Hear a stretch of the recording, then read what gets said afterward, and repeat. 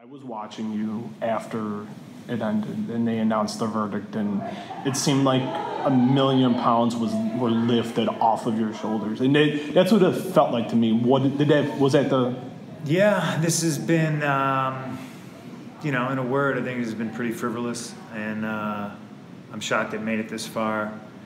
But I was always confident because all I had to do was tell the truth, and in the end, I'm super grateful towards the jury for coming to the correct verdict.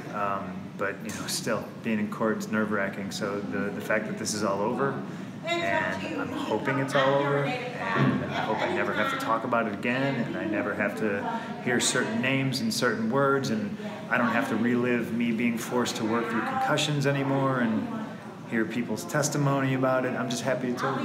It's a good day. This was America, people. Yeah. Guilty until proven innocent, huh? That's how we working, huh? Okay. Before me there was many. After me there would be none. I am the one. Okay. I see how we playing. Yeah, I get it down. Anxiously, the public can't wait. Had to have it way before its release date. Jigga get irate, press get it f***ed up. Took me 1.8, but I had to get it straight. Get the CD, 12-inch vinyl, get the tape. Jigga give it food for thought, dog. Get a plate, I get it down. Get it crunk when I get in a state of mind. It was mine, it's mine, nobody get the take. I don't bend. What's going on, everybody? This is Justin, and I'm joined by Meals, and you are now listening to The A Show. This is our 33rd week doing this. Crazy. Can't believe it. Never done anything like this before. I can't say the same thing, but yes, this is still monumental. This is still monumental, yes. Well, just about wrestling, that's like insanity. I think. And I think consistency is good, but I think it's all good. It's all good. I'm excited. It's important that because it is wrestling, shit happens like every week. At least something stupid happens. Something stupid that we can talk about in No Holds Barred, or something stupid that we can talk about at any other point of the show. So yeah, we got some stupid shit to talk about. Of course, we have a lot of stupid, silly shit to talk about. But before we get to that, I just want to remind everyone to join in and follow RNC Radio Live on Twitter. Follow us on SoundCloud. Subscribe to us on iTunes, Google Play, and Stitcher, and the like, just to get your daily, weekly dose of all of the RNC podcasts. And you also can follow us on Apple Music and Spotify, because we have our RNC Radio playlist there. We just dropped Gunna Hive yesterday. It's going crazy right now. And we are like literally coming up with new concepts for shows all the time. We just announced a new show called Late Fees that will be starring myself as the host or moderator, if you will. I'm actually not going to be talking a whole lot on the show, but this is really a show for movie buffs where three of my good friends, Eric Abris, Pat Barut, and Wesley Caldwell, all guys that are really big in the but the movie industry, talking about the latest and greatest movies and whether we remember these movies for if they're great or remember them for the wrong reasons. Very excited about that premiering this month. It's been a long time in the making. I just had to make sure that everybody knows that show is coming. In the month of June, do we have a date yet, or? I don't want to reveal the date yet. Okay. I think it should just be a surprise. I want to talk about the first episode so bad. We have many episodes already cut and done, but this is going to be crazy. Like just the visuals we have, the everything. And one thing I do love about RNC Radio, all of our shows are so different. Mm-hmm. Like every show has a different aesthetic. So I'm excited to see or hear what people think about the aesthetic of this particular show. So Late Fees, the podcast, is coming soon. Of course, RSPN is still there. RNC Radio with myself and Josh Pease is not on hiatus. We are just waiting for a guest. We're not on hiatus. In fact, it's funny because we were supposed to interview the guest this week, but I had to record this show, so we're rescheduling it right now. So we'll get RNC Radio is not on hiatus. We're trying to make it work between myself and Josh's schedules. But it's cool because it gives you something to wait for. You also have the Perfect Play podcast, the Hangout, which is blazing through the Cell games. I'm not even caught up right now. How are you doing? First of all, back up. You call it the Hangout. It is the Lookout, my friend. The Lookout. I'm sorry. Please. We are. I was looking at Google. I was looking at Google Hangouts. First of all, don't you dare disrespect what me and Jeff and our nerddom and our love for Dragon Ball is doing to America and the other places around the world. Quite frankly.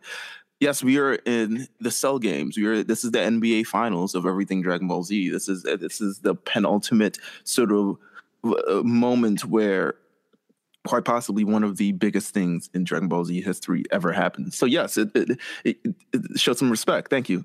But yeah, I mean, we've got a ton of stuff. I mean, even the A show. Hell, yeah, 33 weeks strong. Yeah, and I hope that all of our other shows will last just as long. But I mean, RSBN is going to be killing this next. I mean, this might be literally the last week they talk about the finals. So, shit. So we'll see where that goes. But have you been watching the finals? I have been watching the finals. What do you think? Is it over this week, or are we? I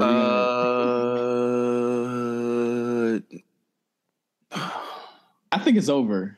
I think if not. They're going back to Cleveland. You know that, right?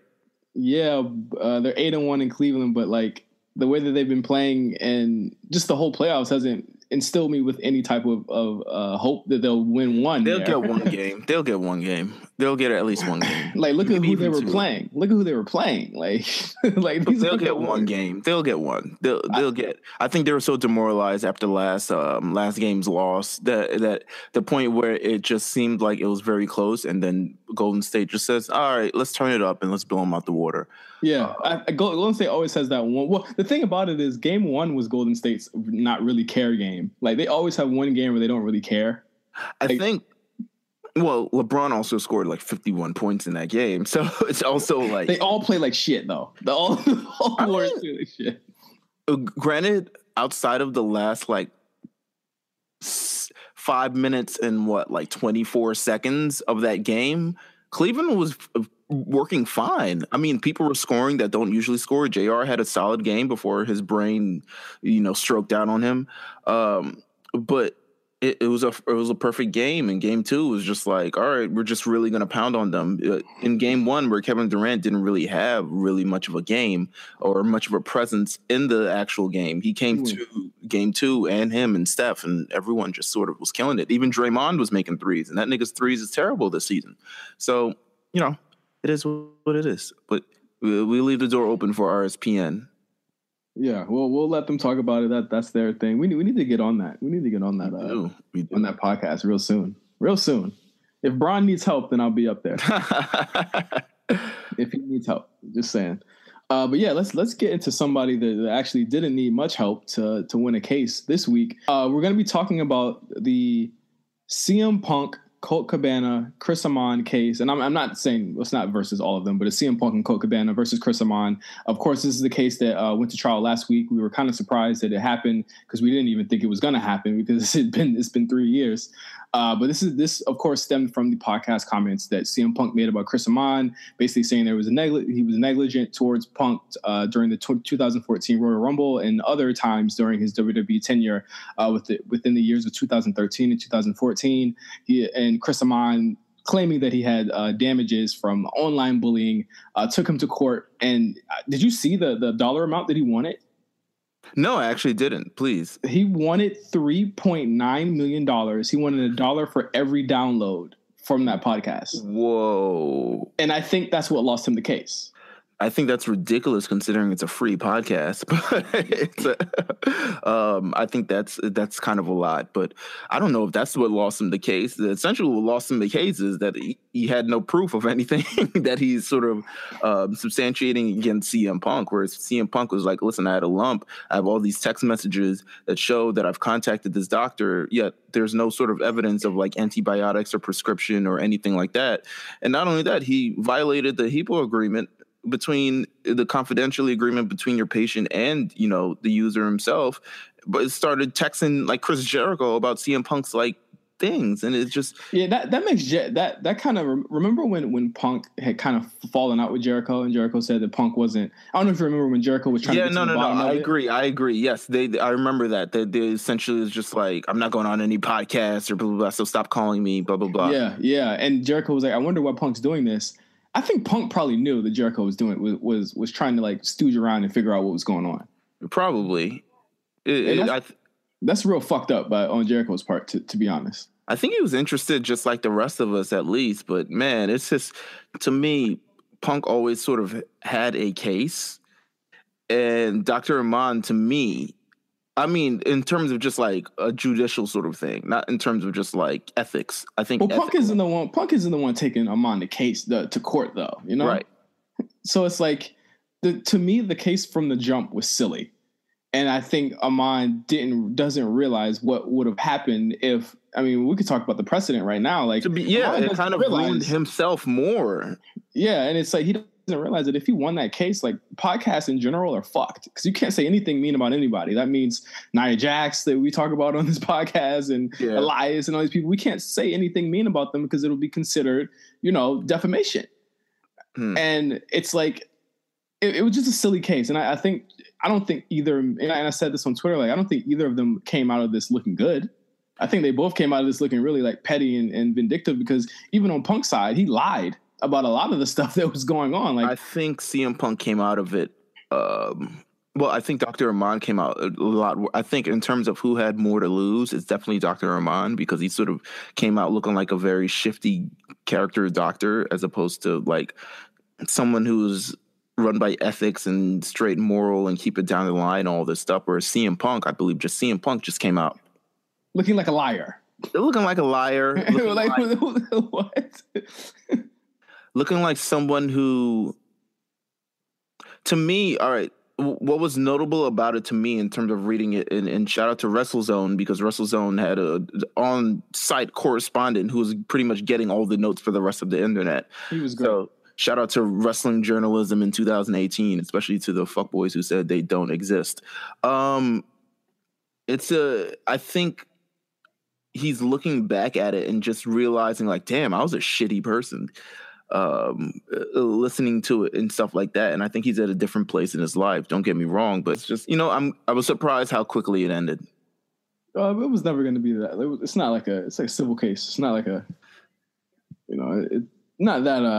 not that deep, not that personal, but it's gotcha. Like, it's like, I just feel like it was just a silly case in a whole. Like you got a whole, they spent the whole day talking about Punk's ass and the lump on his ass. And the lump, and it was not on his back, it was on his ass, which is why you couldn't see it. And I remember specifically there was like a photo gallery that was brought up as evidence against Punk because it was like, look, no lump, but apparently Punk just didn't want to say it was on his ass. Yeah. And he just wanted to say it was on his back because he didn't feel like talking about a lump on his ass, which is a cyst. And I have cysts all the time, not on my ass, but like I've had multiple cysts before and don't get me wrong, they hurt like shit.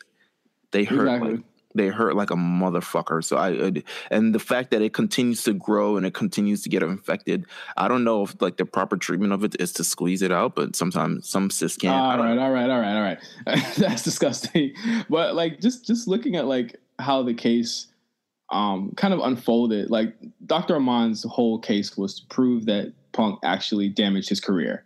Yes. And I think there are 2 points in that case where Dr. Amann kind of shot himself in the foot. I think it was like the first or second day they asked, has your standing in the WWE changed? And can you sleep well? Are you going through emotional, any type of pain and struggle? And he said, no, he was like, I'm still making the same amount of money. Like I haven't lost my job because of this. And when I saw that, I was like, he's probably going to lose because of that. But then on the other end, it was like Punk. Quite frankly, he should just lose his job all after this right now. No, he's not going to lose his job after this. Because the thing about it is that nobody, no one has ever said anything bad about Amann. You know what I'm saying? Like he's from what I understand and from what I hear, like he's always been pretty respected as the doctor for the WWE. It's just that this particular instance, it was just like, and I don't know if this was people were just tired of Punk. He sounds like he wasn't a very nice person to be around at the time, but that's no excuse, But it's like it's just a weird. That's why you don't even hear WWE talking about it. It's like it has nothing to do with us. You know, No, it's like it doesn't at all. Besides the footage that's being shown and Glenn Jacobs making an appearance. And John Cone, the referee who was John there. Cone. I think to me the biggest kind of story in the whole thing was the 2014 Rumble match story, which they spent a lot of time on one of the days in the case, where you find out that Punk didn't leave because of all of the stuff he said on the podcast. He left because they told him that he could not finish the match the way that he wanted to finish the match. I think they forcibly took him out the match. Yeah, they did. Just because it seems like he after that they were like, all right, get him out. And he kept pretty much, refusing to leave the match. So they eventually got Kane, and kind of like, it's weird because Kane got him out the match, but it still kind of looked like stage, like he was supposed to get him out the match. Yeah. Well, he probably was supposed to. Maybe Kane was supposed to be in the Final Four as well, but it was kind of like weird. No, they sent Kane out. From what I understood, they sent Kane out. And I don't know if he was supposed to get in. I don't remember the Final Four. Was Kane in the Rumble? Was he even in the Rumble? He was out already. Remember, that was the Rumble where where the Authority was tossing people out in favor of, I believe. No, that wasn't that Rumble. It wasn't? Oh, shit, no. It wasn't. No, you're right. This was the one, Batista one, that weird shit. Yeah. I'm not sure if Kane was in. Kane wasn't even. Oh, Kane was number 5. All right, yeah, it is what it is. But even if that was the case, it's like WWE is automatically immediately taken into question, because as soon as it's like, okay, they cared about Punk enough to take him out the ring, but then it's like, why the fuck would you have Kane chokeslam him on the table? Like, that's some carny shit. Almost like they did that because he said no. And it's like, it just goes to show, like, just really how toxic their relationship had become. And WrestleZone actually interviewed Punk and Cabana afterwards, and Punk, who has a UFC match or UFC fight, in a couple of days, said, I'm just glad to have this, behind me, and I want to get my life back. And how do you feel about the crying?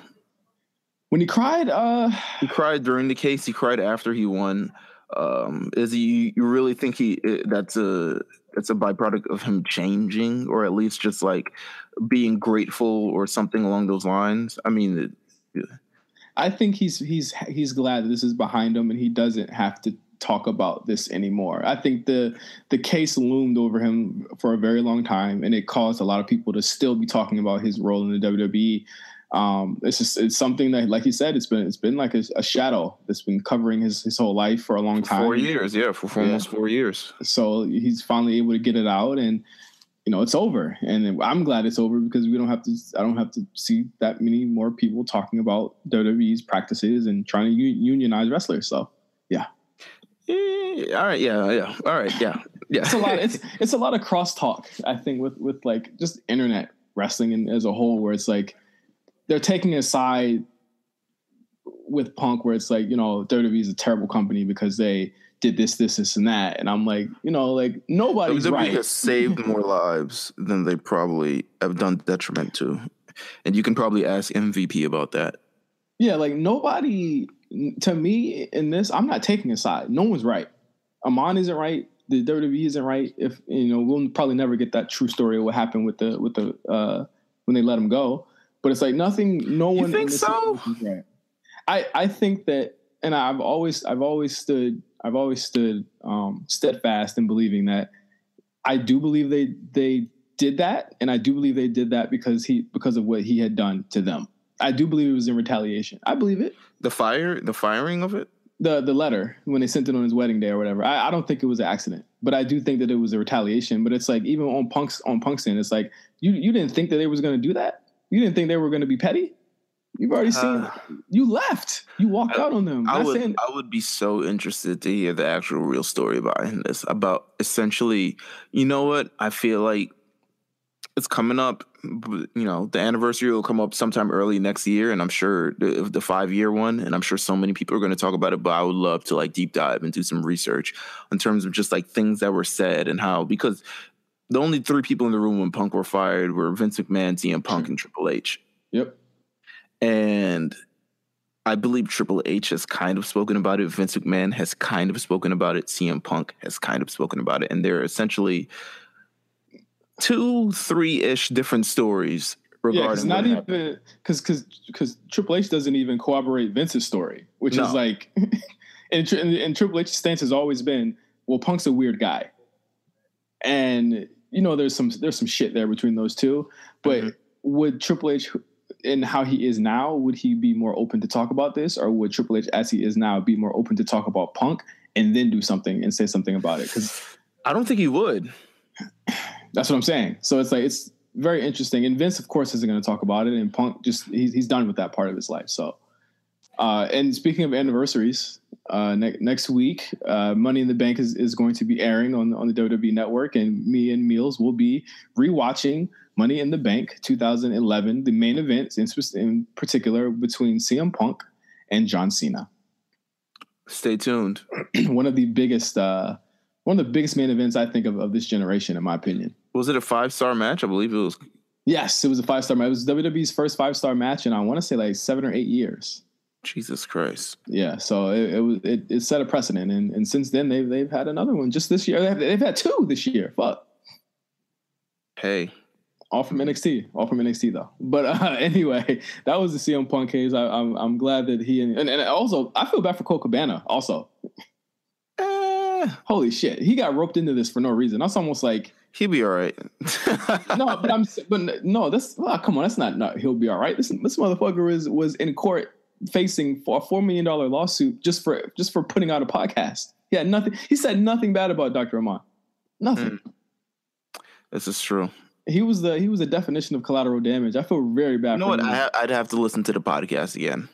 No, he did. No, he was playing devil's advocate the whole time. He literally was like, "Don't you think that?" Like I specifically remember him saying like one time, like, he was like, "Don't you think that they acted this way because you were acting this way?" And Punk, being indignant and just continuing to shit on them. Like Cole Cabana took no sides there. In fact, if you remember the podcast, Cole Cabana barely talked. It was Punk just talking. Yeah. Yeah, and well, I'd have to listen to it again, but you're probably right. I'm going to say you're probably right. I'm saying that because I have no strong recollection of it, but I kind of would see, it doesn't matter. He was essentially being punished for putting it out, and I think that's fucked up. Right. And I'm it's his medium, though. Yeah, it was definitely his medium. Like, there's some sort of, how do you say, accountability when it comes to it, Especially when you're hosting this conversation about this type of thing to an audience. But if that's the case, then you should stop letting Howard. You should have stopped letting Howard Stern be on radio. You should stop letting the Breakfast Club be on radio. Like that. Like of course he doesn't think that was. I 100% agree. Yeah. But yeah, so I mean, we don't have to worry about it now because they won, and shout out to everybody who has a podcast and they get to say whatever they want to say. Next news item: Shawn Michaels yesterday said that he was down for one more match. He's lying. Damn, why do you say he's lying? He's fucking lying. He's not going to do one more match. He just likes the conversation. I can't tell you how many times we've had this conversation of Shawn Michaels in one more match over the last 7 years. Like, if he wanted to have one more match, he would have had the damn match by now. He keeps getting older. Well, the interview. And he cut his hair. Who wants to see that? What do you mean? So what? Triple H cut his hair. He looks gross with the hair. I can't mention the Heartbreak Kid. I mean, he's not even a kid anymore. Heartbreak Senior. He'll have a new tagline. They probably already or something like I don't know. But you know what? I don't believe. You know what? He made it specific. He said he would rather it be a tag match and not a singles match where he could kind of do some fun stuff and he could do stuff with Triple H. I mean, who do you think were some people that you would like outside the box that you want to see him match? Yeah, that you want to see him go against in a tag match. Yeah, with Triple H. Shit. I mean, obviously, people want to see Gargano. Obviously, they want to see AJ. They want to see Bryan. Oh, I kept thinking you're thinking tag matches. Like I know, but it doesn't have to be a tag team, brother. Okay. What are you talking about? It should be. No, it shouldn't. What are you talking about? You know what? Have him against Velveteen Dream. I think that would be nice. And who? Shawn Michaels. Oh, the singles match? I mean, if he's... Okay, sure. All right. You want me to make a tag team out of nowhere. It doesn't have... Well, shit. Fucking... Kurt Angle and Ronda Rousey weren't a tag team. Like they, you know. All right. Well, so I'm all right. A tag. He said he wanted a tag match. He said he wanted a tag match. I can't think of a dream tag match scenario with Shawn Michaels in 2018. I'll just be honest with you. Somebody he could hide off of. I mean, the Ronda Rousey match was Let me tell you who he's not facing. And Let me tell you who he's not facing. He's not facing the Bucks. I'll tell you that. Well, no, I don't think that. I don't think man is not taking. He's not. I mean, I think he could, but his super kicks is different though. He's got a more powerful super kick. He's got the super kick. He has the sweet chin music, my friend. Yeah, more powerful than any other side shuffle kick or whatever the fuck they're doing. He has the best kick of he's mastered that style of kick. So like their kicks aren't, you know, he's got like his kick level is a 99. That's his overall kick level. Right. But I think if I were to I would of course want Gargano. But the thing that's a problem with the tag match is that the two people he'd be facing are two people that we would want him to be facing as a single anyway. And that's my problem with that. I'm not really I don't know. I don't really see a dream tag team match scenario. But then again, like you say AJ and Bryan, it's like, well, we don't want to see Triple H against either of those guys. We just want, you know, and that's a handicap match at that point, you know? Yeah, it would have to be like some like dastardly heels, and it would probably end up being like Jinder Mahal and like Rusev or some shit like that. Like, well, it'd be Jinder, and it'd be somebody that people like wanted to see him against, you know? So it'd be like, they'll flip AJ just to have that happen. Khali or oh wow, what? Big Show. No, you know what I think? You know what I think they do? I think they would do it like when Hogan came back. That's right. And then when Shawn Michaels kicked his ass. How about that? And you'll have like the AJ. It'll be AJ Shawn. It'll be like the Hogan Michaels of this time. I think that's the Hogan Michaels of this time. That'd be done. And flip AJ just for that program. But instead of that, like don't have AJ like selling like an idiot. No, they have respect for one another. I think, you know, the reason why we should go back to that match as well. No. when was that, man? That was SummerSlam, right? SummerSlam 2005. I have the DVD. I really like that build to that match, but the match not so much. The match is not so much, no. But you know, it is what it is. All right, so this next segment, we're going to be talking about New Japan Dominion. And I want to call somebody. We've been trying to reach this guy for a couple of days. Our schedules didn't match up, but I'm going to see if we can make this work right now. I'm going to call him. He said he's on a bus right now to Atlanta. Bus to Atlanta. All right, hold on one second. Turn on speaker.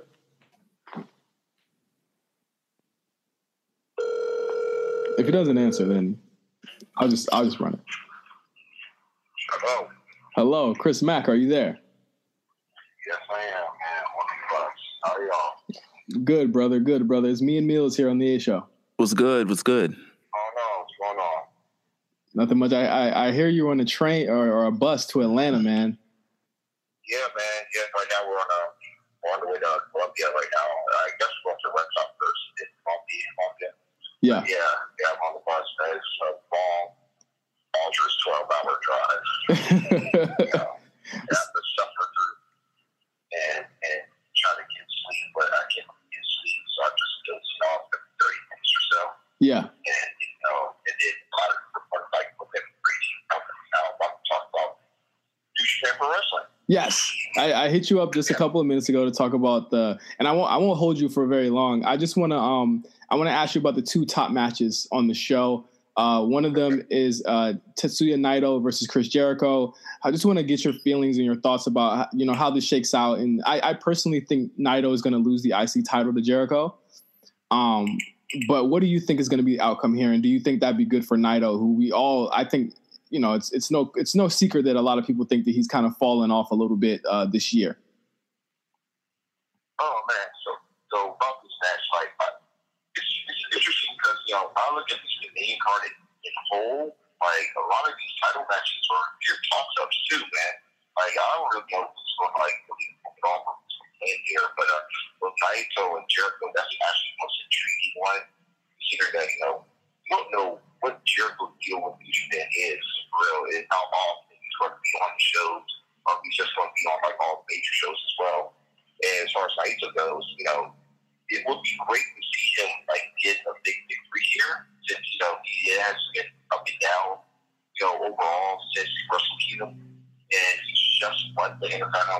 against Suzuki.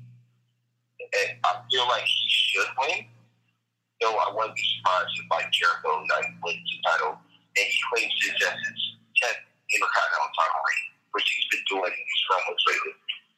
Yeah, I'm not a huge fan of the build to this. I think it's kind of killed my excitement for the match a little bit. Oh yeah. The build is like, I mean, Naito's trying to do all the stuff to really keep it afloat, but Jericho promos now just calling him fuckface and asshole and trying to just like every profane word in the dictionary to try to get this match over. It's just not sitting well with me. It reminds me of like Jericho's last run with WWE before he got with Kevin Owens and Jericho came through and he was just doing promos and the promos weren't really all that right and were in the matches suffered as well. Yeah. And this was like incarnation. He's trying to be super edgy and he's like almost 50 years old. Like, bro, like 2-year-old as hell. Just be Jericho, man. You don't need to be trying to be like super heavy metal, badass dad rocker. Yeah. Just be a DJ like Dad Rock. And see his own country. Guys, still get over it. Right. The match though, I mean, he'll look good. I mean, I feel like he's looking good for what it's worth. But as far as like the winner, I really don't want to see Naito lose at this point right now. Yeah. Because we're already talking about how he's don't know what they're looking at here as a star. I mean, he's still doing very well. Like he sold out like one of the last Dontaku shows and then that's definitely sold out. Like he's selling out attendees. He's obviously like replacement to like Nakamura as Okada and Tanahashi as far as the 1A, 1B. Yeah. But as far as having him being the guy that loses here in this institution, like Jericho's just failed go on his. Yeah, I'm not really sure. I'm not sure like what Jericho would bring to the table as IC champion. You'd be looking at like a Brock situation there where he doesn't show up to all the shows all the time, and Lord knows when he'll show up again to defend that belt. Yeah, it makes no sense whatsoever for him to win the title anyway. Yeah, I mean, it's just like he did have a title match at Wrestle Kingdom, even though they never really called it the United States title match. He make it like he shouldn't be winning the titles anyway. It's his career. Let him just take jail with Naito. Yeah, just let Naito have it. Well, the next thing I wanted to ask was about Okada Omega. This is their fourth encounter. Oh, yeah. 2 out of 3 falls, no time limit. This is what we're all waiting for. Do you think this goes over an hour? Yes. I think it. I think it goes slightly over an hour. I think it goes 45. You going for 45? Yeah, I think I'll go 45 minutes. I think the thing about it is I'm going to start to get real worried when it's 30 minutes and there hasn't been a fall yet. I mean, hey, listen, Brian Danielson and Austin Aries had like a 2-hour falls match like 14 years ago. No, 16 years ago. And that went like 90 minutes, man. So you never know. Yeah. I mean, you really never know what these two, like, they really are harping on the storyline, like these two having like big epic clashes that go well over 40 minutes, and then the second one goes to a draw. The third one, luckily, was a 2-1, so it was short. It was personally for me, that was their best match because of the fact that they're able to keep it so straight, and just go balls to wall in that 30-minute time limit. Down here, there's no time limit, and I feel like each fall is going to go pretty long. I feel like the first fall will be long. If it's short, that's great. But one of these falls is going to go well over 20 minutes, maybe 30 minutes or more. It's going to be a pretty long match. Like they're really building it up for it to be a long show. And the card has enough matches though that it shouldn't go too long. But you never know. We get off. You never know, man. What they going about, man. You never know what's going through your mind, what you're trying to make out what's epic match possible. Right. But it's unfortunate that you can't have like your Twitter. You can't check your Twitter handles, during the match because you can't react to you ball for sure. Yeah, of course. So, I mean, I guess it's the moment of truth. Do you think Omega finally heavyweight title? I've seen a lot of people say that they really feel like Okada's going to keep it and they want Okada to keep it. Personally, I think Okada having the championship this long has kind of soured my interest in a lot of the main events in New Japan. But I really do. Go ahead. He's broken the record. He's the longest reigning champion in history and has the most successful title in Yeah. They just say that it's time for him to drop the title. He can drop it and it won't hurt him whatsoever. Yeah, I think that there's a lot of podcasts I listen to and they're like, oh, just keep it on him. It's fine. I'm like, I don't think it's fine. I think New Japan wants to break into, they really want to break into the American market. And I think the best way to do it, put the title on Kenny Omega. This is somebody that can go to all of these shows, all these indie shows, and show up with that title and make it, put it over as a huge deal in America. And I think this is your first way to, your first step in doing that, because the Cow Palace show is next month, and that'll be his first title defense, ideally. Oh, yeah. So, like, I think you do that, and you have him put over strong, and I think this also helps the Bushi storyline in the eventual, which I think you and I both know they're probably going to be facing each other at the Dome in January. Oh yeah, right at the Dome, and it's Xavier for making that win, so he wins. But Cody get another shot at Cow Palace. I think that you should do Cody Omega for the belt at the Cow Palace for his first defense, and then have Omega win, and then I think Omega, either Okada wins the G1, and then I would have Naito probably lose the IC title down the line and beat Omega this fall. But as far as winning G1, would it make more sense if Omega is champion and Bushi does win the G1 instead and beat Okada in the final? That would be crazy. That would be dope too. Because that's another storyline that folks have figured out on Bushi and Okada have beat each other often, but Okada has beaten him twice before already. I think 3 times actually. Even one when he was Tiger Mask, but 2, one when he was in DDT, and then there was another in-person show we had to see them smash together. Was the G1 where Okada beat him.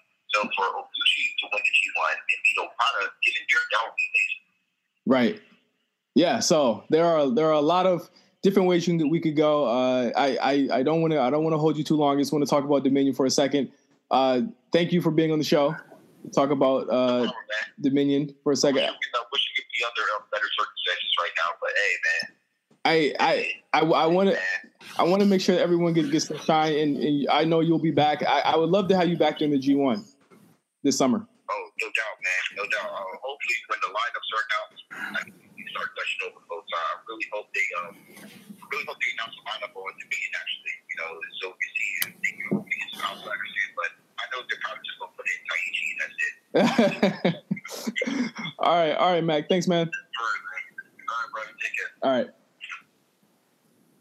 All right, that was Chris Mack talking to us about Dominion. That is going to be airing this Friday night, going into Saturday morning on New Japan World. I cannot wait for this card. I'll be honest, I might be dead. There's a grad party on Friday that I'm DJing at, and by the time I get home, after working a long day and then doing that party, might be dead, but I'll try my best to stay up for it. Or not, I'll watch it on Saturday. I can't watch it on Saturday. I'm supposed to go to Smorgasburg. All right, never mind. I'll get it. Before the next A show, I will have seen Dominion, for sure. Maybe live, maybe not. I'll need to take... What are the drugs that keep you awake? Drugs to keep you awake? I don't know. I don't do drugs. Oh, okay. Neither do I. You passed my test. Let's get into Raw and SmackDown. I want to spend very little time on Raw. Raw was terrible. Raw has been terrible. And even the match that was supposed to be good ended terribly. So you didn't even feel fulfilled watching the show. I'll be completely honest with you. I tuned out of the show. I tuned out halfway during the show, and I just started looking at my phone. I tried to find other things to do. Like, I was just I'm so out of it. I know what happened, but the fact is there's multiple DQs, multiple injuries, multiple Bobby Lashley in weird fits. Like it's Bobby Lashley looked like a youth pastor on this show. Let me tell you. All right. So I was watching the Bobby Lashley segment, and shout out to Sami Zayn for just like now we're taking this feud and now we're going through his Instagram, and now that's how I was like, all right, this is a stretch, but let's see where it goes, because I love Sami Zayn. But Bobby Lashley's outfit looks exactly like the outfit when Shawn Michaels stepped down as commissioner in the WWE in 2000 and he made Mick Foley the commissioner. It's exactly the same outfit. White jacket, red shirt. The only thing that's missing is a cowboy hat, but he still wears a hat. Like, look it up. It's like May 2000. Like, look it up. Like, Shawn Michaels is like, yo, I'm no longer going to be commissioner. I'm in this suit that you'll see Bobby Lashley in like 17 years. Boom. But that's it. That's all I really have in terms of that segment. Oh wow, you're correct. It's the same suit. It's the same fucking suit. It's crazy. Like I remember seeing. You know what? It was also in No Mercy for N64, and it was one of his like alternate attires. Like he'd walk out and shit like that, and put you in a match against Triple H or something. But yeah, that segment was terrible. I stick a fork in this character. This character's done. It's done. I mean, you know what? I think they're missing, and it's not. The only reason why I'm saying it's not totally done is because the best thing about Bobby is apparently the stuff he does in the ring, and even that sometimes. And for the past 4 weeks, we haven't even seen him in the ring. So it's like, what a Well, I think that even when his return was met with a whimper, like it wasn't even really a cool return either. But now I think it has some sort of like purpose. Before he was just like loosely tagging with Braun Strowman, but now there's kind of like a purpose for things he does. But we're still missing him in these competitive matches. Like how easy would it have been to put him in a 6-man with Roman Reigns, Seth Rollins against Jinder Mahal, Elias, and Sami Zayn? Like that would have been perfect. Yeah, I do think that they're doing a disservice with not having him in the ring, but it's like they're trying to get some type of character out of him. Right. But when he walks out and he's smiling at all this ridiculousn's that Sami Zayn's doing, and he looks like a goober. Oh my god. Yeah, and then the only time he gets mad is like when he says you weren't in the army. And it's like that's your trigger. I was just like, he's saying that your sisters are like he's talking about your family and right. Shit. Your IG, all this other stuff. And then I love Michael Cole reminding us on commentary, just as a reminder, Bobby Lashley has served in the military. I'm like okay, I never did that. The troops. I never denied it. Like, okay, oh my sure. God. All right. Well, let me hear what you think about this. We have a new authority figure on Monday Night Raw. Oh my God. Constable Baron Corbin. Yeah. So we've had sheriffs. We've had GMs, you've had commissioners, we've had what other type of authority figure? Like, just the fact we even had a sheriff on Raw was just insane. But he is now constable. He represents Stephanie McMahon, who apparently can't be on Raw herself. So he represents her in terms of righting the wrongs. And it's bullshit. Don't even try to explain it. It's bullshit. It's a good opportunity for Baron Corbin. It's also a bad opportunity for Baron Corbin. No, it's not a bad opportunity for Baron. It's a bad situation for Kurt Angle, who is further diminished as a GM. Like, look at him as a GM versus Paige as a GM. She has the same job that he does, but he's way in. It's not that he's not effective, but it's like he's literally looks like an idiot every time. Like, no one makes Paige look like an idiot. How they make Kurt Angle look like an idiot, right? And it's like, it's weird because it's like, why does he need this constable character? And it's like, I feel like this is just to set up Jason Jordan coming back and having a Baron Corbin match. But it's like, who wants that either? Oh, gross. Who wants that? We're setting up. This is long-term booking for Baron Corbin and Kurt Angle at Mania next year. Oh no, Lord no! Please, oh my God! No. I do not want that. I think it could be good for him, but then I feel like we've seen like authority figures that this hasn't worked out for. Like, if you remember, like. Chief Sean Morley. You remember that when Val Venus was like Sean Morley and he was like Eric Bischoff's assistant, or like, Johnny Nitro, or like all these other things. Like the point is you're going to get killed by Braun Strowman at some point. So it's a better chill out. That's the only thing that matters is getting killed by Braun. But yeah, they did a storyline where he reversed the decision of a 6-way match between Sasha Banks, Bayley, and Ember Moon versus the heels. And it was weird. That part was weird because like, why did Sasha even get mad at Bayley? Because it wasn't even her fault that the match got reversed. It was Bayley's fault for running in the stupid. This makes no sense. Why are we arguing like we don't know how matches work? You can't just enter a match. Exactly. I would have been perfectly fine with them just if they were as great faces as they are. And I think with Ember Moon and Sasha Banks would put them over is to win this 3-on-2 situation, this handicap match, like something that happened actually on SmackDown. It would have worked out better, but then they brought out Bayley, and this is to further drive the wedge between Sasha Banks and Bayley. But like, why are we still doing this? Like, why? Yeah, I have no.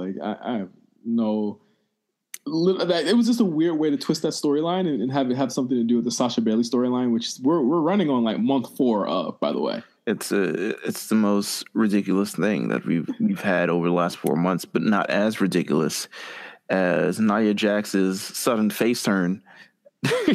Yeah, they tried to do some course correction this week on Raw. I remember last week we were both asking, why the hell is Nia Jax a heel now?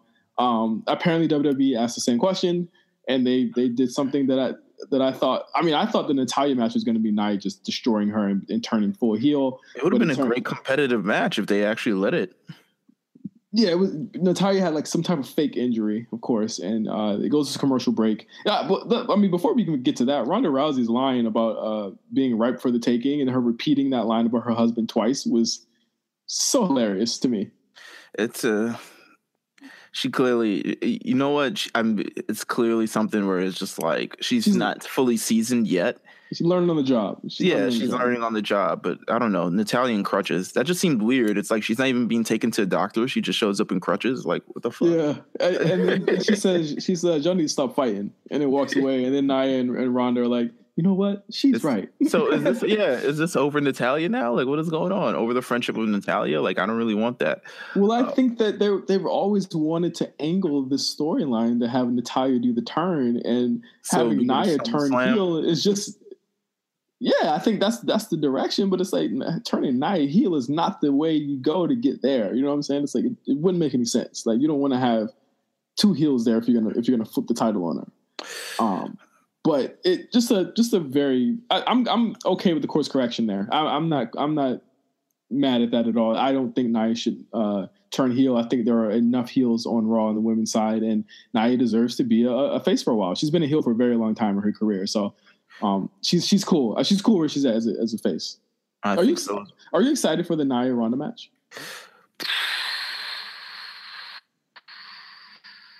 No, but you could be open. Yeah, I'm open to it. I'm open to it. I'm not like, oh man, this is gonna be exciting because this is basically pure off of WrestleMania, where it's just like, wow, Ronda Rousey really showed her ass on this one. Yeah. Whereas now it's kind of like she's sort of like they took off the training wheels and she sort of has to kind of do it alone. So it'll be interesting to see how they end up booking this match. Very interesting. Very interesting.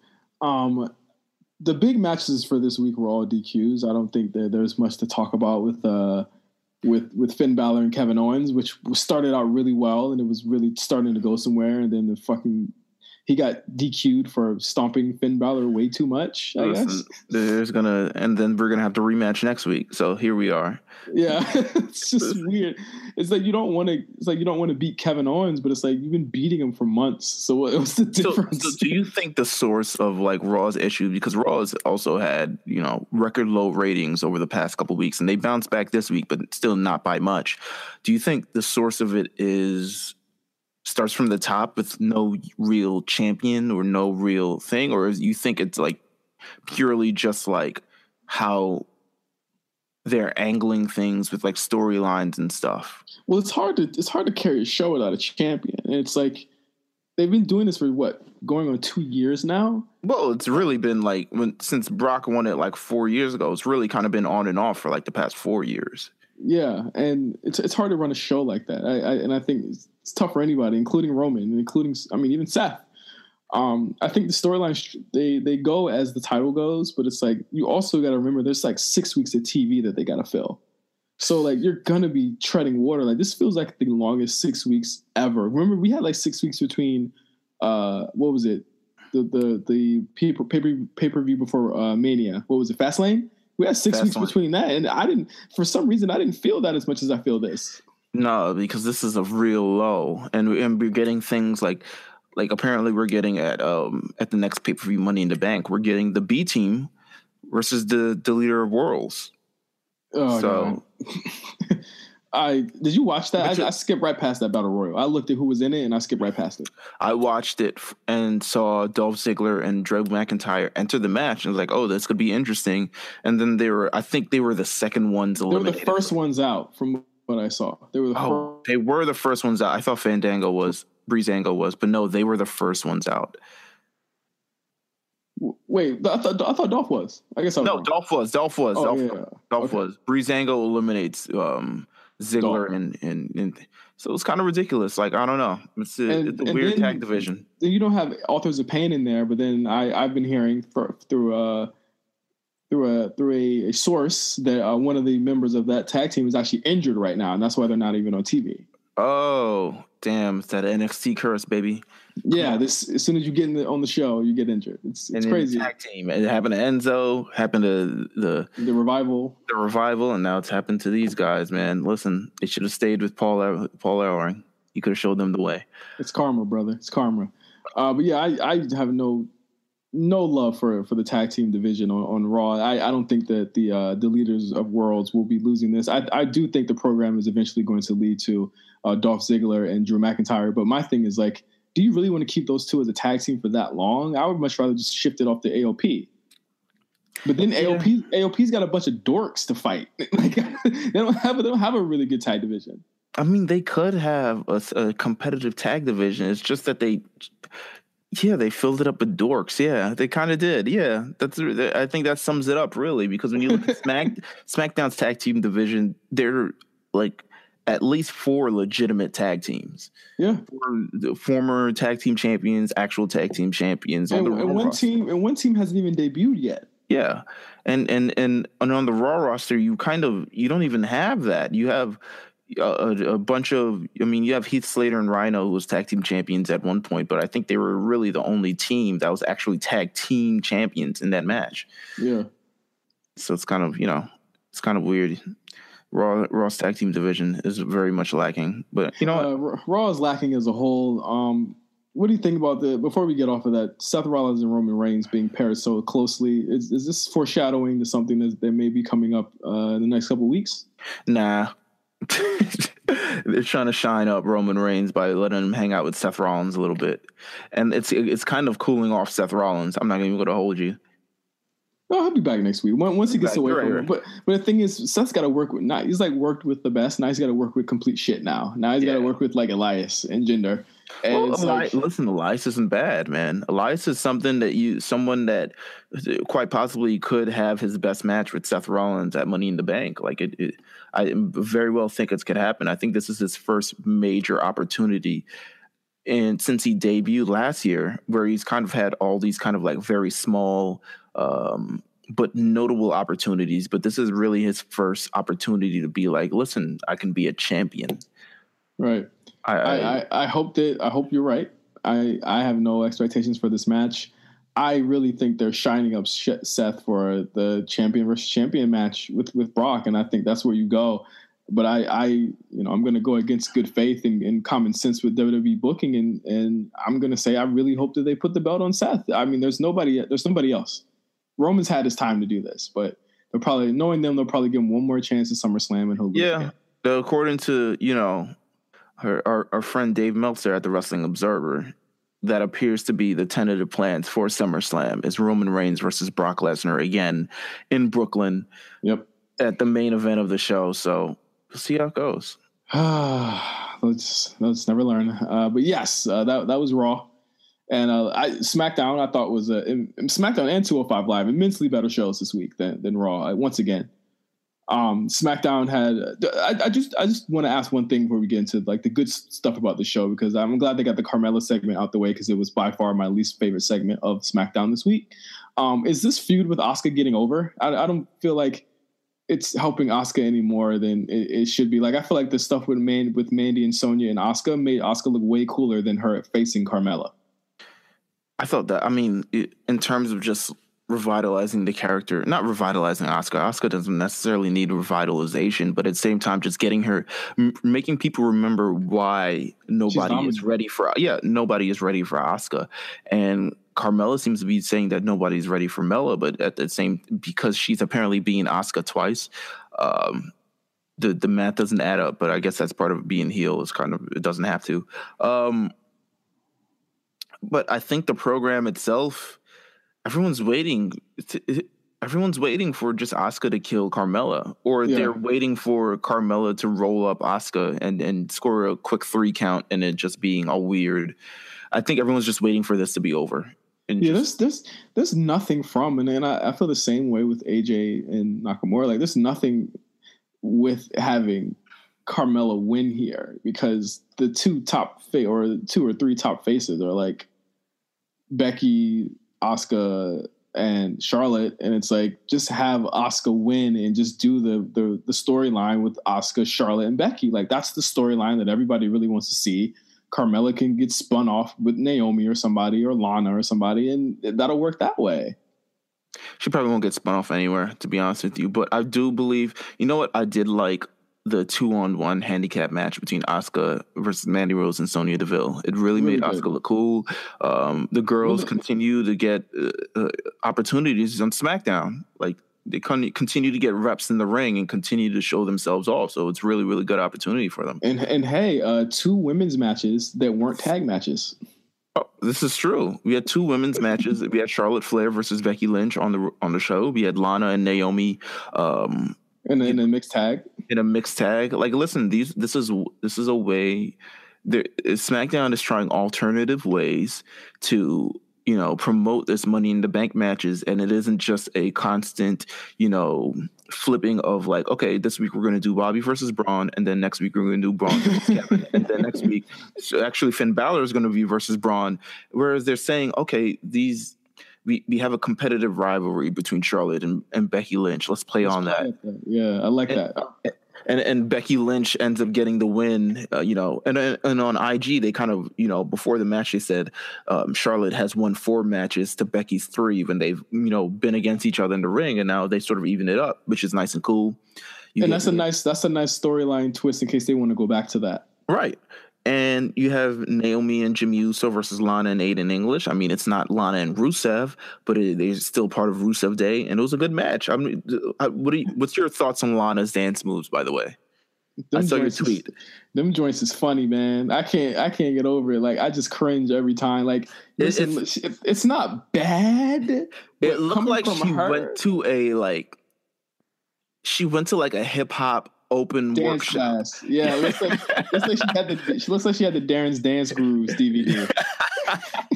And she was watching that for a couple years. Like, the robot stuff is wild, bro. It's smooth, don't get me wrong. Oh, she got a smooth robot, but it's like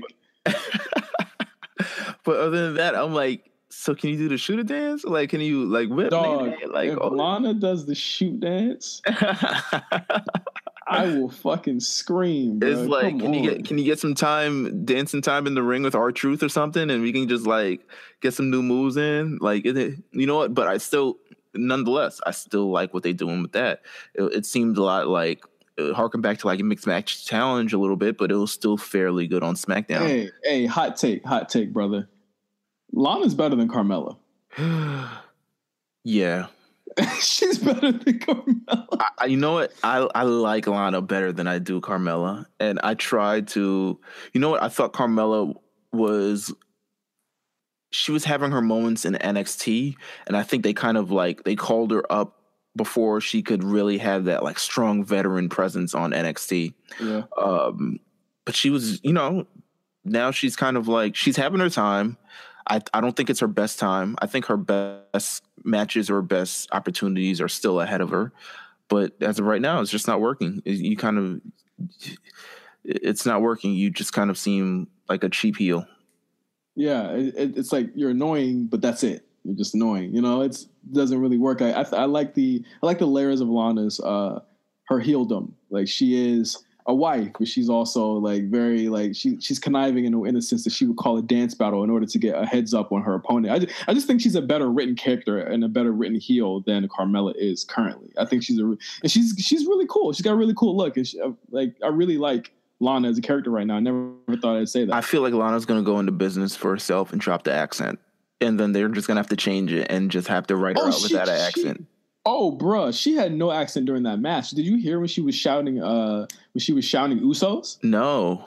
She was taunting Naomi. She's shouting Usos, and I was like, "Is that somebody from the crowd?" And I was like, "Oh shit, no, it's fucking Lana." It sounded like she's American. She's gonna go into business for herself, drop the accent, say like Kofi did it. Like, why can't I do it? Like, blah, blah, blah. So more power to her. More power to her. What did you think of? I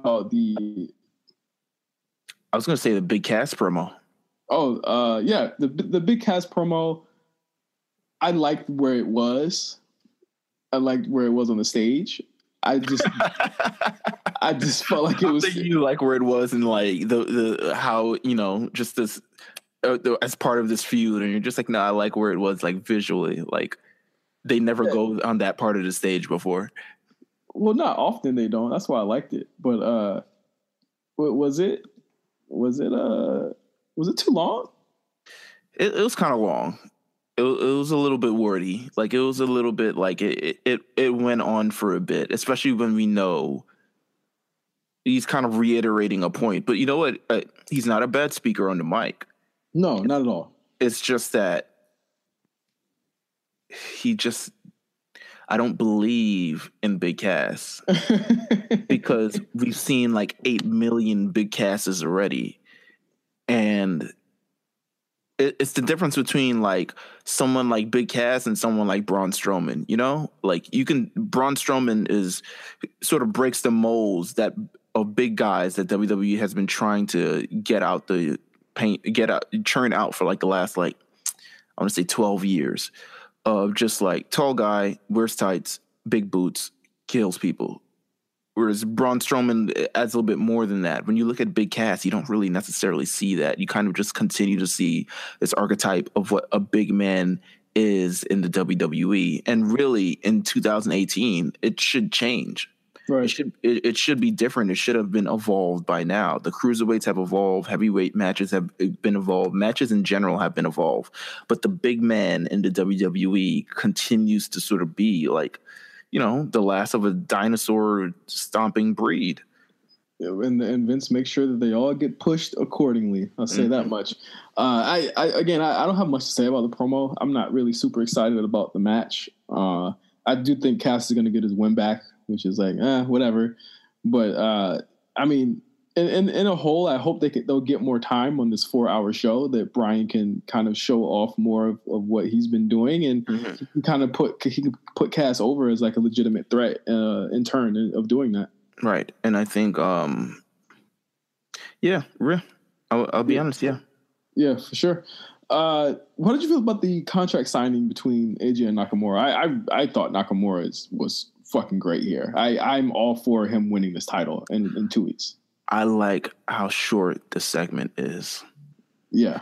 It is the opposite of what usually these contract signings were. And I think it kind of harkens back to like, there's another sort of contract signing that's like this, and it happened between Brock Lesnar and The Undertaker, like in 2002, like the Paul Heyman days. Like, this is kind of like that, even with the same intensity of it all. And I think when you make it an intimate setting, you're able to get intense as opposed to like this wide open setting where things have to get like theatrical, and you have to be able to like tell a story from people who are like 100 feet away up in the rafters or something, and be able to tell that and have that sort of physicality. This was a little bit more nuanced, and I liked it. I like the energy of it. I like the intensity of it. I like it all. Yeah, and the crux of it, being backstage is that you got to see a lot more of Nakamura's facials and a lot more of the character stuff he was doing there. I really liked him playing around with AJ, saying, the pin didn't have any ink. Then he said the other pin's broken. Then it causes AJ to snap, and AJ slaps the shit out of Nakamura and gets carried away by Dean Malenko and Adam Pearce. Dean Malenko, who has no hair anymore. He might as well not. He's hanging on to whatever he's doing, like the reverse. He's doing like the Uncle Phil. Yeah.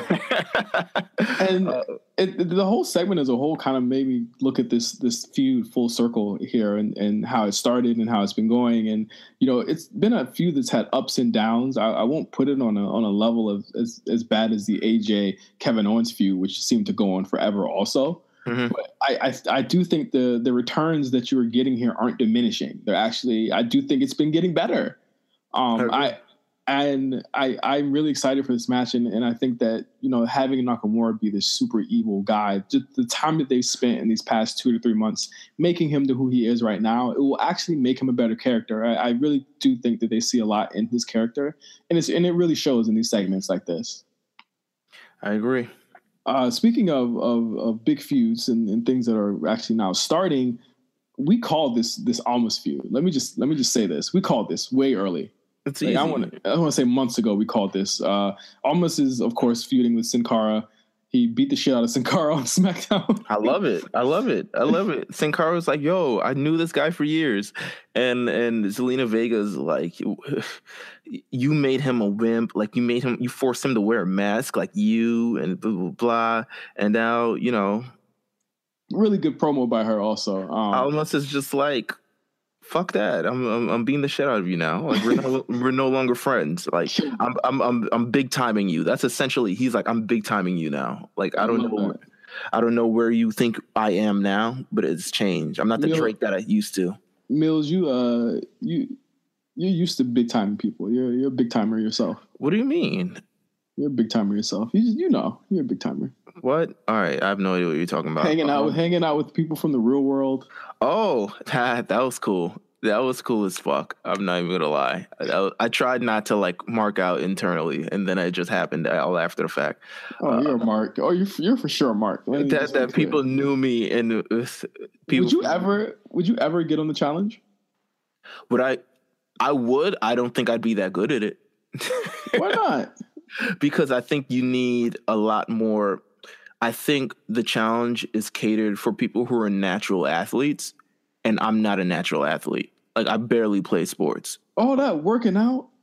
It work out, but if you could go to the gym and be on the challenge and win, that's not the point. You have to be like a competitor. Like you have to have an athletic drive for it. I've seen enough seasons to know that people who work out tend to just blow up really fast. So it doesn't usually work out for them. But people with that competitive drive, who's played sports, who does all that, except if you're like Cara Marie or something. Anyway, I don't want to get too much into it, but that was cool. Okay. It's another podcast. It's Mad Real World. Mad Real World. It's not happening. It was happening, but it's not happening. I think I might still have that first episode somewhere. It's somewhere. But how do you feel as a whole, as for the build, about the build for the whole, both Money in the Bank matches from SmackDown to Raw and just putting them together? I think they're creative. I think they're a lot more creative than the stuff that we're doing on Raw. As I said earlier, I really, the main event between the New Day, The Miz, Samoa Joe, and Rusev, first of all, put New Day in a main event slot, which they should be at this point, because the three guys work hard and the three guys can carry the main event of a show. Right. You get to highlight the three heels who are in the match, The Miz, Samoa Joe, and Rusev, and how even just, while they're on the same team, there's definitely friction between them. The Miz accidentally throwing pancakes in Samoa Joe's face, and Rusev kicking Miz. And that was a good finish. It was a good, you know what stood out the most about that match though? How fun the commentary is compared to Raw. Yes. Oh my God. When Tom Phillips was like, whoa, it's like he came through the screen. I was like, that's exactly what I was thinking, bro. Like, what the fuck? But the thing is, Raw's commentary was actually pretty good this week because David Otunga isn't as terrible as the coach is. He's still bad. He's still not bad. as terrible. Don't get me wrong. David Otunga seems like the most phoned in commentary of all time. It's like, well, Rusev, and I'm just like, bro, just him dropping Pusha T lines. I was like, all right, guys. All right, he did that too early in the show. He did that to pop us real early, and then he kind of like petered out. He had that planned. He was like, I ain't gonna be on the Raw. I got this Pusha T thing. Speaking of commentary, did you watch the Mauro Ranallo documentary? I did not. No, I did not. I haven't actually seen it. Is there any way that I can catch it on demand or on some sort of internet source? I can let you know that off air. But it is amazing. I think it's one of my favorite things I've watched this year. Also, like just showing you, and apparently this documentary was finished in like 2015. Oh, really? So Showtime picked it up and they added on to it. So there are scenes from before. I think it was supposed to originally end when he called Mayweather Pacquiao. And then it goes further than that. And I think it ended 2016. I want to say because Mayweather Pacquiao was 2016. And so it goes further than that, and now it actually hits to NXT time, and he talks about why he left SmackDown, and Triple H has words for him, and a lot of different stuff.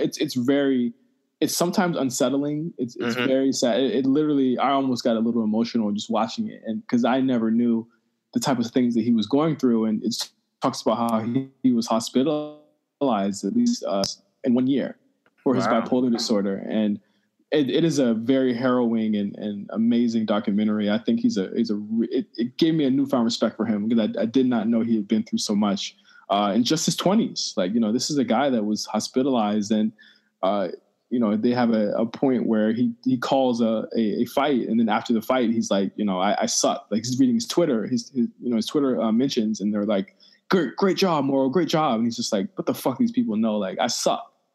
And it's like you never know he goes through stuff like that, And I just thought it was a very, very deep look into the mind of somebody that goes through such a mental disorder, such a violent and rapidly changing one as well. So, very, very good documentary. I'm looking forward to watching it. I hate to get dark there, but let's lighten things up a little bit with your favorite show of the week. Of my favorite show of the week, 205 Live. Well, of the week so far, because we still got Dominion, but 205 Live, brother. We talked about Hideo Itami last week, and I said, you know what? All signs are really pointing to him going after the belt. And then what happened at the end of this episode? You were right. What do you want me to say? I wish he was on the main roster. That is my take. he is on the main roster, though. Well, I mean, yes, he's on 205 Live. I wish he was on one of the blue or the red brand. That's what I would. He's on the purple brand, and that's where he seems to fit right now. Listen, I'm not arguing about this. I just want him to be somewhere else. I don't want to argue about it. Well, if wishes were fishes, Tommy came out and beat up a bunch of guys. No, I'm just playing. I just talk to them like they're jobbers. It looks like the program might be Tommy and Ali next, which would be pretty cool. I really don't like that Ali is taking so many losses. Yeah, I think he's a pretty cool guy. I think I think he'll get his win eventually. It might not be in 2018 though. Oh my God. Well, I mean, it makes sense to, after someone, gets the title that they get pushed down, but it's like, I don't know if you have Tommy and Buddy Murphy go at it. Right. You're literally like, now they're both like, one of them's got to go down. I mean, it happens everywhere. Everywhere. It makes it. I mean, it makes a lot of sense, but it at the same time, it's like I wouldn't sacrifice Ali. He's like one of the most pure baby faces on that roster right now that everybody loves. But I mean, I think the biggest news to come out of 205 this week is that Lio Rush is coming to 205 Live. Listen, it's crazy. First of all, they have his iPhone in the thing, and they didn't blur out the Apple logo. So WWE needs to get on that because someone was not paying attention. But I like it. It's a very like guerrilla style kind of promo. It seems like he would have filmed it with a phone. He's very charismatic. So what's different between him being on 205 and Hideo being on 205? Like, a lot of people would have said that they would have wanted Lio Rush to be on the main roster. Because I feel like Hideo Itami has spent a lot of his career beating guys who are similar to his size or even guys who's actually been on the main roster and having competitive matches against him.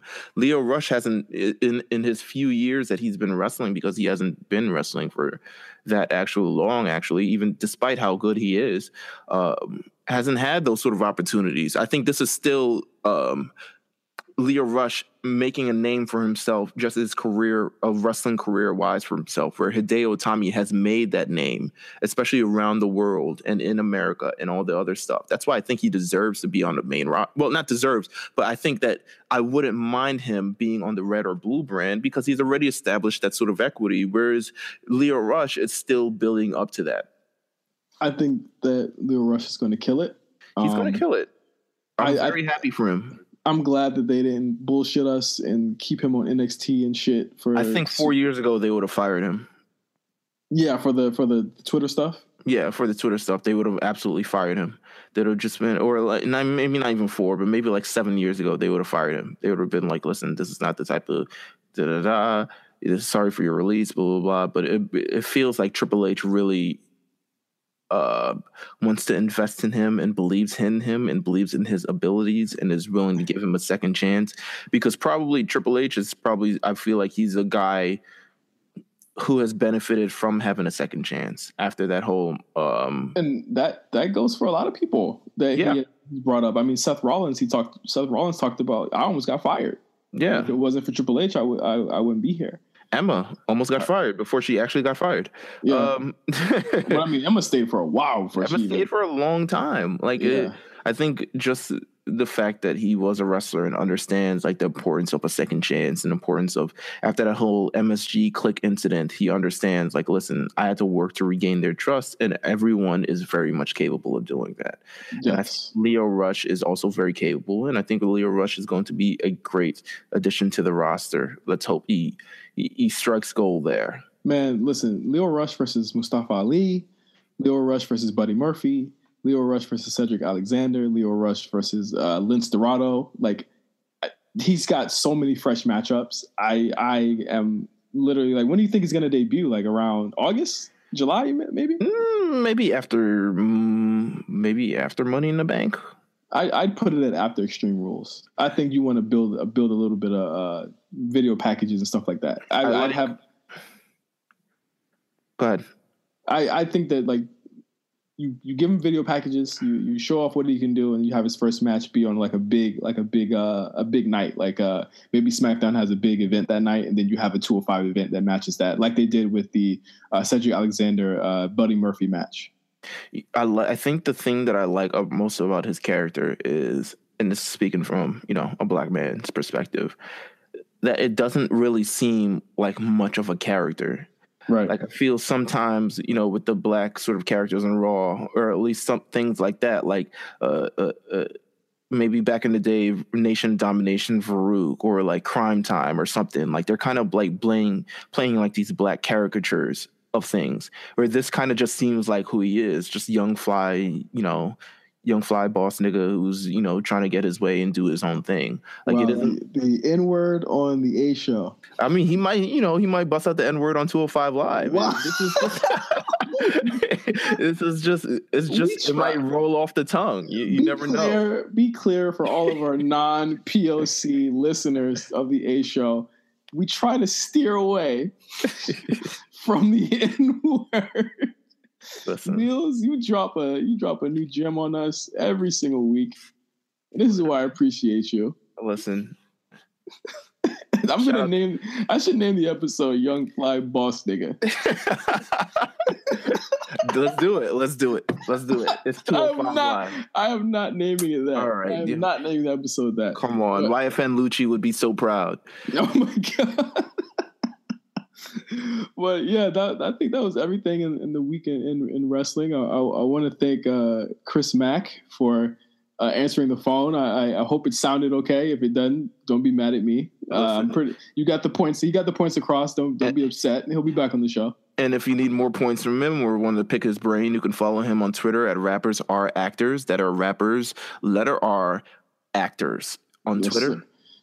Yes, sir. And you can follow me at OGJohnny5, and you can follow Meals at Meals TV. That's MEELZ TV. And I have so many thoughts about wrestling and video games now. My account is now that.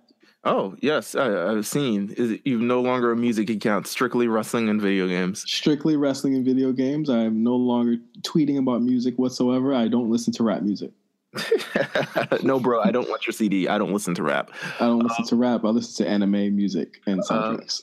Speaking of anime, I just want to let everybody know the same day that this episode comes out will be the same day that the part 2 of the Cell Games episode will go out. And you want to make sure to listen to that episode because we are doing a giveaway on that episode. We are giving away a season pass for Dragon Ball FighterZ. Oh, shit. We are giving away a season pass for Dragon Ball FighterZ.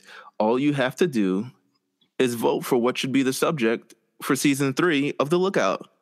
And we have 4 choices, but I want you to go listen to the podcast. It's at the end of the podcast if you don't really want to listen to the entire thing. But all of it's really good. But yeah, we're giving away a season pass. So make sure you follow RNC Radio Live because once you do that, you'll already have won half the battle. Yes, because that's how you're gonna get the season pass. I'm gonna enter shit. You can't enter. Sorry, no J5s allowed. Fuck you already got the season pass. Fuck all y'all, bastards. But yeah. But all right, that's been the Week in Wrestling, and this has been the A Show. For Meals, I am Justin. I'll see you guys next week. We'll have 2 shows next week. We'll have the Money in the Bank retrospective show with a special guest, and we will also have our regular A Show rundown, and we'll be running down the Money in the Bank card, and we'll be talking about the aftermath of Dominion. So Meals, make Dominion this weekend. I will watch it. I will 100% watch the show. He's not going to watch it. The narrator just said he didn't watch it. Oh, my God. All right. Okay, until next time, guys. I'll see you later. Happy Rusev Day.